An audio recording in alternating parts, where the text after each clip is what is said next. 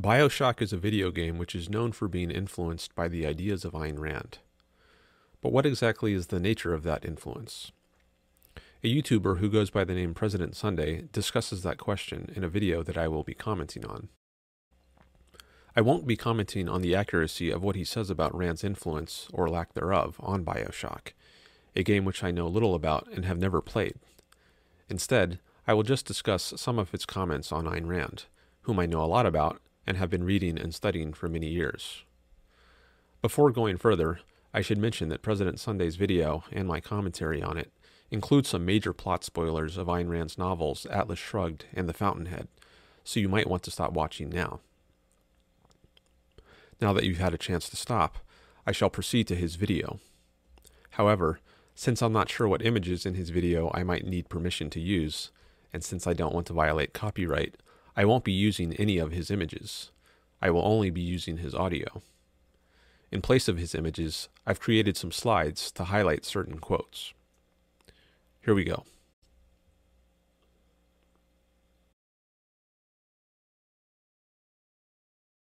On the surface, Ken Levine's BioShock seems to be a satire of objectivism, the curious ideological movement started by Ayn Rand, dogmatically valorizing free markets and total emotional and social independence.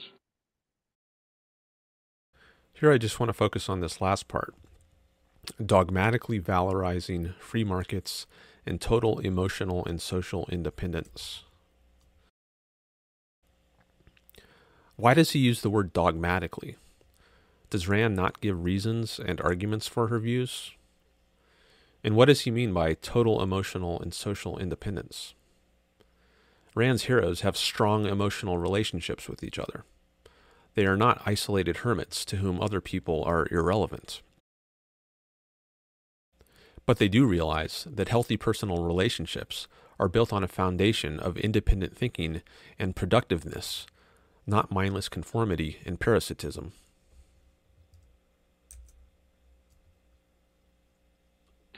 BioShock was released amidst what seemed at the time to be a strange popular resurgence of interest in Ayn Rand's writings, and indeed it would be only 3 years after BioShock was published that the first episode of a terrible trilogy of film adaptations of her most famous and incidentally also her worst novel, Atlas Shrugged. Her worst novel, Atlas Shrugged. I think Atlas Shrugged is Rand's greatest novel.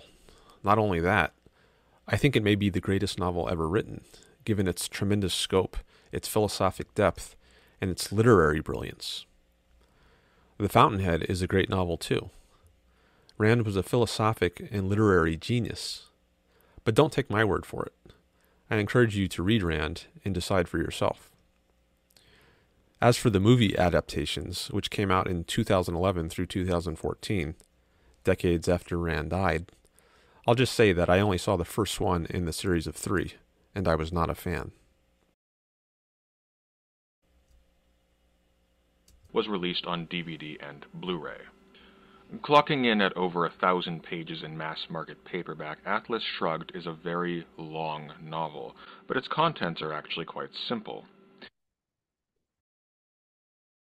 Really? Atlas Shrugged has tremendous complexity and depth. One could spend years studying it. One could profitably reread it many times, and I have. I've often heard people say they continue to get more out of it every time they read it. It's a book rich with deep new insights. But again, don't take my word for it. Read it for yourself and decide. In a world where sneaky, slimy politicians and businessmen use the cause of the poor and the common good to impose limitations and extract unearned wealth and work from the great and the enterprising, a mysterious figure named John Galt constructs a secret city to which he spirits away the great men and women of the world, leaders, inventors, magnates, artists, actors, etc., to a glorious utopia where technology, art, building, and free love can flourish unfettered. Where free love can flourish unfettered. Now, this reference to free love struck me as bizarre, given that I most associate that term with a promiscuous, hippie sort of attitude towards sex, to which Rand was profoundly opposed. For instance, here's a quote from an interview that Rand did with Playboy magazine in 1964.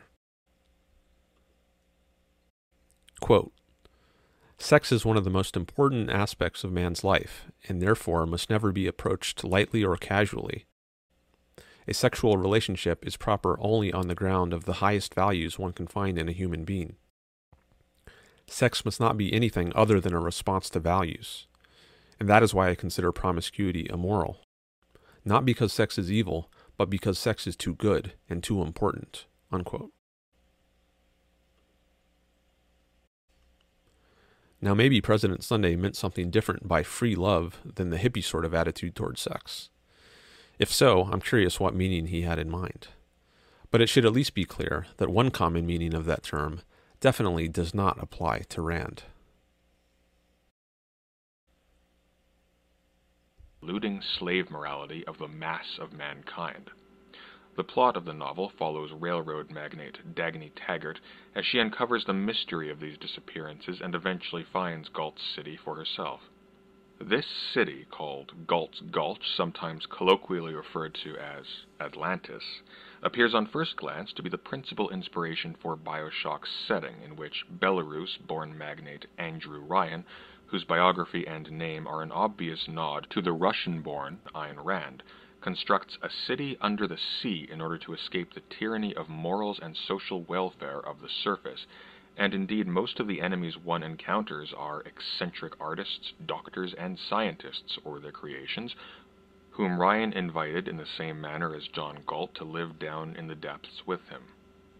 This is where the similarities end, and indeed BioShock has been criticized by the attentive for not accurately representing Ayn Rand's ethics at all, with the control-obsessed Andrew Ryan having more in common with a Randian villain, like the manipulative Ellsworth Toohey, the principal antagonist to the heroic and strangely prone to acts of rape Howard Rourke from her earlier and, in my opinion, much better novel, The Fountainhead.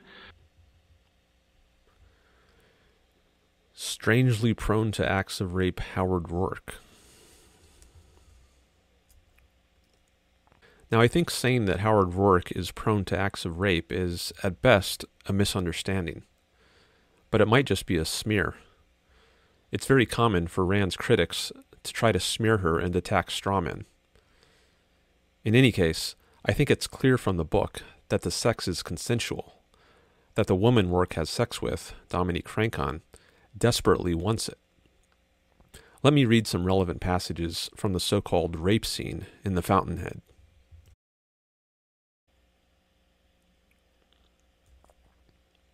Quote, "She fought like an animal, but she made no sound. She did not call for help." Unquote. Now, why did she make no sound? Why didn't she call for help? Maybe because she wanted the sex? Another passage. Quote, "It was an act that could be performed in tenderness, as a seal of love, or in contempt, as a symbol of humiliation and conquest. It could be the act of a lover, or the act of a soldier violating an enemy woman. He did it as an act of scorn, not as love, but as defilement, and this made her lie still and submit. One gesture of tenderness from him, and she would have remained cold, untouched by the thing done to her body. But the act of a master taking shameful, contemptuous possession of her was the kind of rapture she had wanted." Unquote. I repeat, it was, quote, "the kind of rapture she had wanted." Unquote.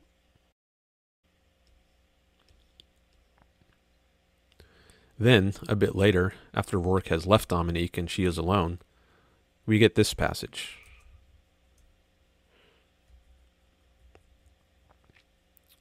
Quote, "She thought she must take a bath.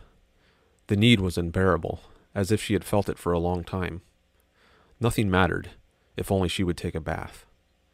She dragged her feet slowly to the door of her bathroom. She turned the light on in the bathroom. She saw herself in a tall mirror. She saw the purple bruises left on her body by his mouth.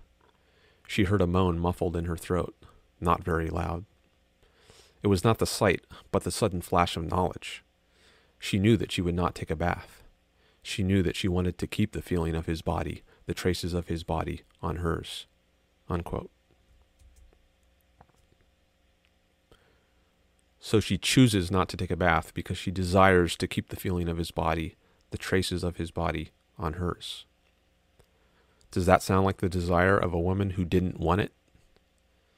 I don't think so. Another passage.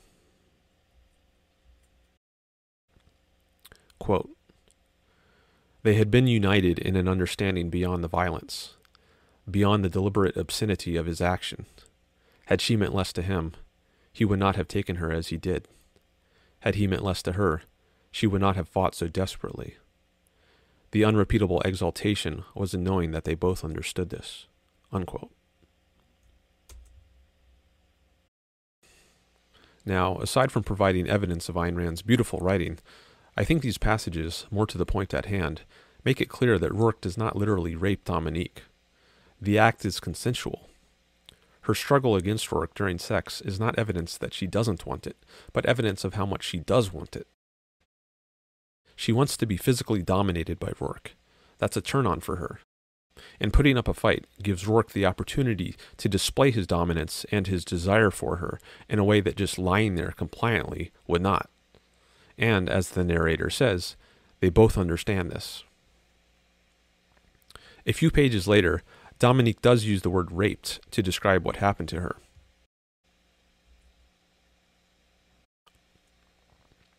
She says, quote, "I've been raped.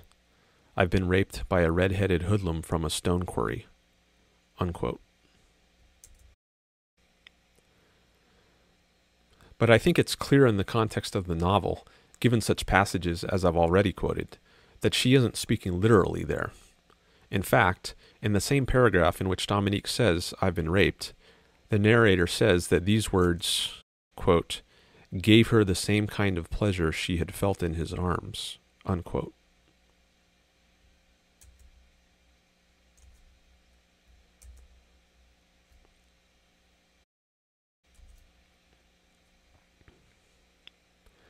Now I'm going to skip ahead about 13 minutes in President Sunday's video. Near the end of another of Rand's books, The Virtue of Selfishness, is a little-known essay called The Nature of Government, which begins by stating that, quote, "A government is an institution that holds the exclusive power to enforce certain rules of social conduct in a given geographical area," unquote. And later in the essay she expands on this, quote, "The fundamental difference between private action and governmental action, a difference thoroughly ignored and evaded today, lies in the fact that a government holds a monopoly on the legal use of physical force. It is the agent of restraining and combating the use of force, and for that very same reason, its actions have to be rigidly defined, delimited, and circumscribed. No touch of whim or caprice should be permitted in its performance. It should be an impersonal robot, with the laws as its only motive power. If a society is to be free, its government has to be controlled," unquote. If this sounds familiar, this is because Rand is expectorating a cliché of the definition of a state proposed by the German political theorist, not sociologist, Max Weber. Rand is expectorating a cliché. Why the harsh words? Who in his late essay, Politics as a Vocation, taught in introductory political science classes around the globe, wrote that, quote, "In the past, the use of physical violence by widely differing organizations, starting with the Klan, was completely normal. Nowadays, in contrast, we must say that the state is the form of human community that, successfully, lays claim to the monopoly of legitimate physical violence within a territory. And this idea of territory is an essential defining feature. For what is specific to the present is that all other organizations or individuals can assert the right to use physical violence only insofar as the state permits them to do so. The state is regarded as the sole source of the right to use violence. Hence, what politics means for us is to strive for a share of power or to influence the distribution of power, whether between states or between the groups of people within a state." Unquote.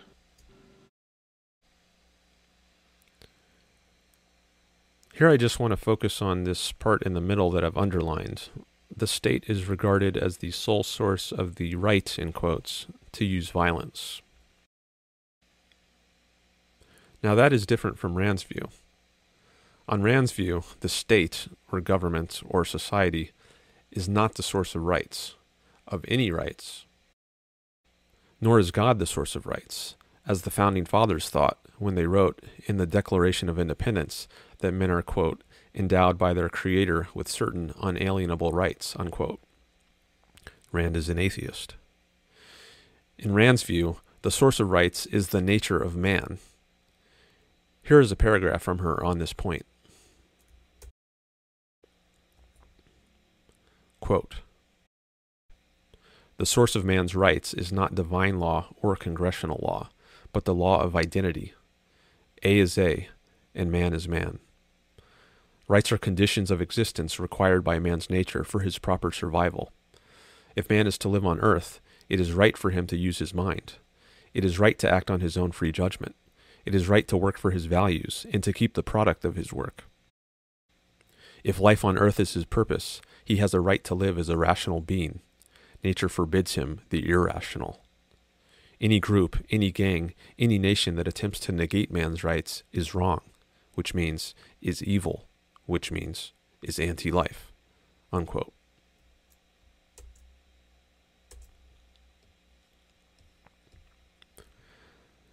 Now, I'm pretty sure that here at least, Rand is not expectorating cliches, even if she does have something in common with Weber elsewhere. Rand had a profound understanding of man's rights, an understanding that I think is probably unprecedented in the history of thought, and that informs her view of the proper role of government. Now I want to skip ahead a few minutes in the video and play one final section about the political spectrum.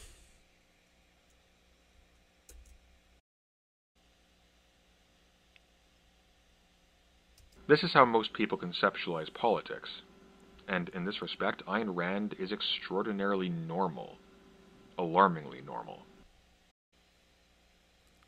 Really? I actually don't think Rand conceptualizes politics in a normal way, let alone in an extraordinarily or alarmingly normal way. For instance, many people see so-called liberals and conservatives as being at odds, but Rand sees them as fundamentally similar, as merely two sides of the same coin, each of which is opposed to freedom. Here's a relevant passage from Ayn Rand.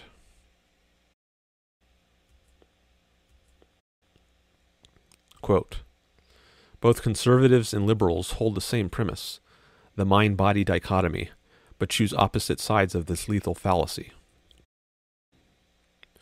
The conservatives want freedom to act in the material realm. They tend to oppose government control of production, of industry, of trade, of business, of physical goods, of material wealth. But they advocate government control of man's spirit, i.e., man's consciousness. They advocate the state's right to impose censorship, to determine moral values, to create and enforce a governmental establishment of morality, to rule the intellect. The liberals want freedom to act in the spiritual realm. They oppose censorship. They oppose government control of ideas, of the arts, of the press, of education. Note their concern with, quote, academic freedom, unquote. But they advocate government control of material production, of business, of employment, of wages, of profits, of all physical property. They advocate it all the way down to total expropriation. The conservatives see man as a body freely roaming the earth, building sand piles or factories, with an electronic computer inside his skull controlled from Washington. The liberals see man as a soul freewheeling to the farthest reaches of the universe, but wearing chains from nose to toes when he crosses the street to buy a loaf of bread. Neither camp holds freedom as a value.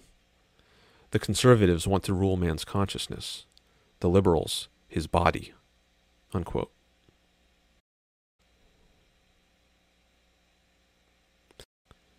I'll just add here that in some ways I think things might have gotten worse for one or both of these camps since Rand wrote that in 1973.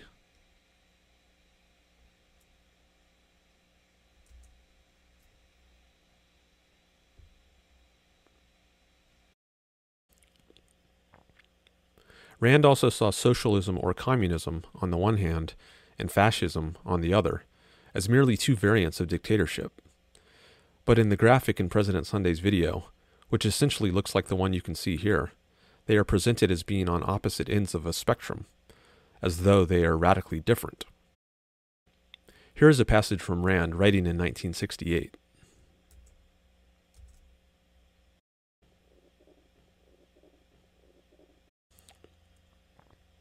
Quote, "For many decades, the leftists have been propagating the false dichotomy that the choice confronting the world is only communism or fascism, a dictatorship of the left or of an alleged right, with the possibility of a free society, of capitalism, dismissed and obliterated as if it had never existed."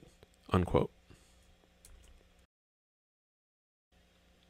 And here is a passage from Rand in 1964.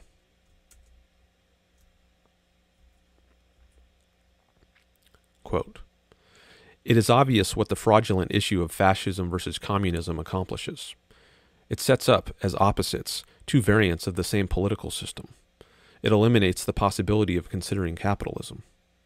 It switches the choice of freedom or dictatorship into which kind of dictatorship, thus establishing dictatorship as an inevitable fact and offering only a choice of rulers. The choice, according to the proponents of that fraud, is a dictatorship of the rich, fascism, or a dictatorship of the poor, communism. That fraud collapsed in the 1940s in the aftermath of World War II. It is too obvious, too easily demonstrable that fascism and communism are not two opposites, but two rival gangs fighting over the same territory. That both are variants of statism, based on the collectivist principle that man is the rightless slave of the state." Unquote.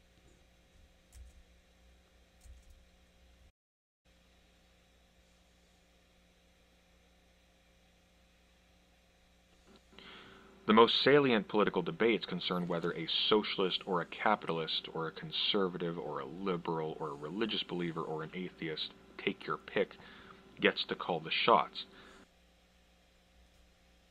The most salient political debates concern who gets to call the shots.